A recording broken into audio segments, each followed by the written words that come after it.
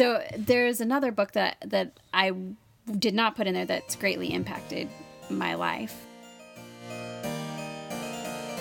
Welcome to Living a Life Through Books. Thank you for joining us. I'm your host, Dr. Shanaz Ahmed. We are on part 9 of the series of Closet Conversations. I'm chatting with a very good friend of mine, Erin Beaver. Erin is a genetic counselor, mother, a lifelong book lover who enjoys salsa dancing, listening to podcasts, and painting. While she's not an author in the traditional sense, she has co-authored a small number of scientific journal articles and content edited one high school curriculum in birth defects. A professional woman with a love of books. My kind of woman. Okay, let's get on with it. Okay, I have another question. And this one is hard, but it's fun. Okay, so the quote is from Ralph Waldo Emerson, and it's, if we encounter a man, or in this case a woman, of rare intellect, we should ask her what books that she reads. So my question to you is, if you had to give somebody the essence of yourself using a list of books that you have read, 5 or so, what would be your list? And if you need some time to think, like I can give you... No, I mean, I'm trying to sort the question itself out. I don't even understand the question. See, that's why you shouldn't even ask. Okay, well, I can give you an example. You shouldn't even ask me this because I'm not smart enough to answer this question. You are smart enough.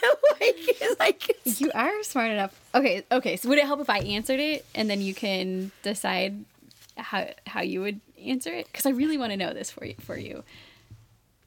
Okay, so let me Yes. I would want you to answer it, but let me rephrase this question. Mm-hmm. So there's saying that we are essentially, if you ask a really, really smart person who reads a lot, you're trying to, I guess, distill their essence, boil it down to their top books of where they're coming from. Something like that? Yeah, and I wouldn't even say for like my list that they would all necessarily be my top books, my most favorite books of all time, but they would probably give you an essence of who I am as a person. Okay, why don't you tell me your books? Okay. Okay, so first of all, the Harry Potter books. Just if you could put that into one book. Okay. Harry Potter, Hunger Games, Divergent, The Immortal Life of Henrietta Lacks, and Adishi's A Feminist Manifesto and 15 Suggestions. Okay. That's probably me, like in a nutshell. Okay. Okay. Me, in a nutshell, would start with The Help, Small Great Things, Americana. Americana is big for me. When I read that book, all I could think about was how much I want to write about me, because this is talking about a version of me. So Americana for sure. Adichie again. Mm-hmm. I enjoy fantasy, but I feel the essence of me is unfortunately more serious. I don't know why. I'm just more introspective. The essence of me would also be a little life. And last but not the least, I'm actually going to pick a classic here. East of Eden. That's one I haven't read yet. Yeah, I don't even know if I answered the question right. I know there's no right or wrong answer. I feel like I need to say, I feel obligated to say Harry Potter, or I feel obligated to say The Clockwork Series by Cassandra Clare. And I love the fantasy genre. I love it. But when I think about a book that represents me, if it's stories and stuff like that, I would, books that have deeply moved me, books I identify with, and I just, the struggles in them, everything. Yeah. So there's another book that I did not put in there that's greatly impacted my life, which was Atlas Shrugged. So it's a classic. I think that the main character in that book, what's her name? Taggarty, I think was her name. It's been a long time since I read it. She is a little bit, I don't want to say she awakened my feminism, because she didn't. I was probably a feminist from a young age based on some writings that my mom has saved, but she made me realize my feminism, that I believed in the equality of men and women. I don't agree with all of Ayn Rand's politics in that book, but her character did awaken me and made me decide that I was worth a lot and that I needed to make some changes in my life. Okay. Atlas Shrugged. Good book, very long. I don't agree with all the politics in it, but she, for me, was a relatable character. You know what's interesting? We're talking here, and I've known you for a while. I find that I'll mention a book and you haven't read it, or you'll mention a book and I haven't read it. The books we've read are divergent. I don't mean we've read the book Divergent, but I mean our styles are sort of divergent, but they're also convergent in a lot of ways. Mm-hmm. Do you feel that way? I do feel that way, yeah. We have a lot of things in common and a lot of books that are different from one. Yeah, and I just feel like, I need to read the books you're reading. I don't know if you feel like you need to read the books I'm reading, but... Yeah, I do feel that way. I mean, I've definitely added a lot of the books that you mentioned to my list. Right, yeah. You know, self-help. You were the first person that's ever gotten me to read self-help genre. Mm-hmm. So that's a hard genre for me, but I have read a couple of them now that you've suggested. So. Right. Have you read Grit yet? Not yet. It's on my list. Okay. I haven't bought it or tried to get it at the library yet, but I definitely intend to, for sure. Okay. Okay. Well, I have two more questions that I would like to ask. One is a short one. And this is from Maureen Corrigan. Her quote is, "It's not that I don't like people. It's just that when I'm in the company of others, even my nearest and dearest, there always comes a moment when I'd rather be reading a book." So my question is there really an event that it's inappropriate to bring a book to?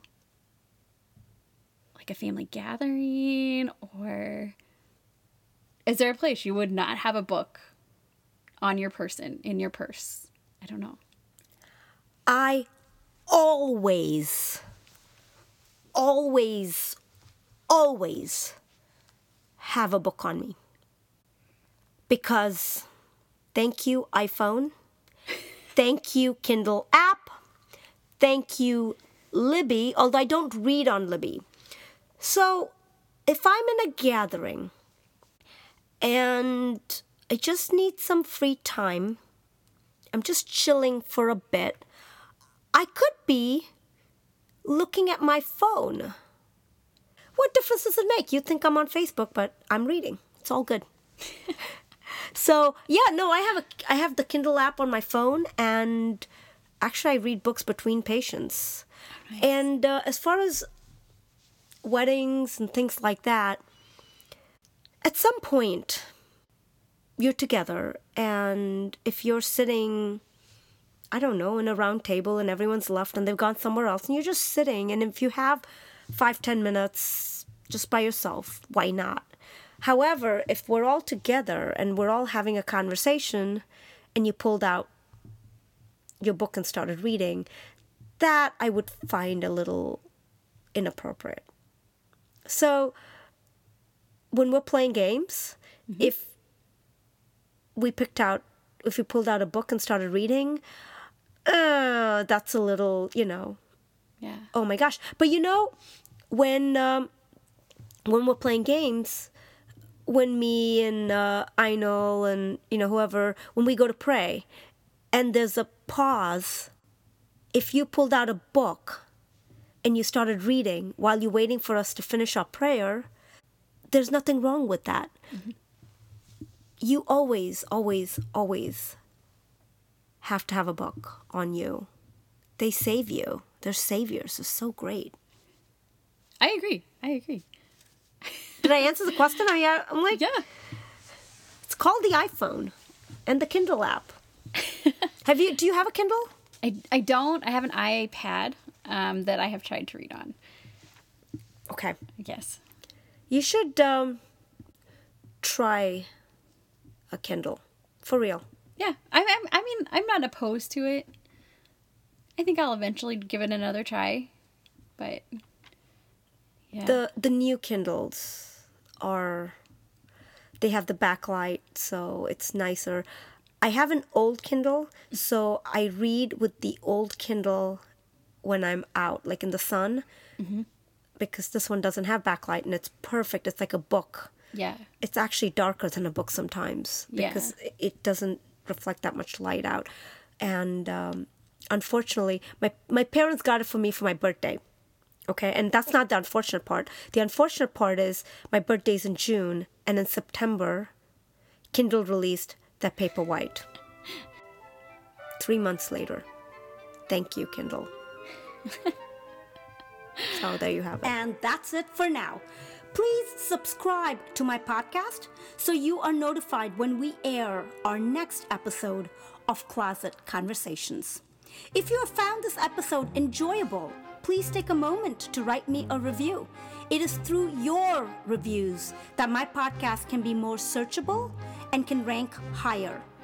Like and follow me on Facebook and Instagram on Living a Life Through Books. This episode and all my previous episodes are being uploaded to my website at ShahnazAhmed.com. That is ShahnazAhmed.com.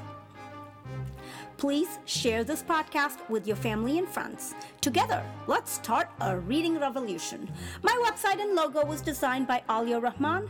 She's a St. Louis-based graphic designer and surreal artist. You can contact her at aliarahman.com. That is AALIARAHMAN.com. My starting and ending music was composed by my husband, Brad Slavic. I'm Dr. Shahnaz Ahmed with Living a Life Through Books, signing off. Remember to water the seeds within you. It's time.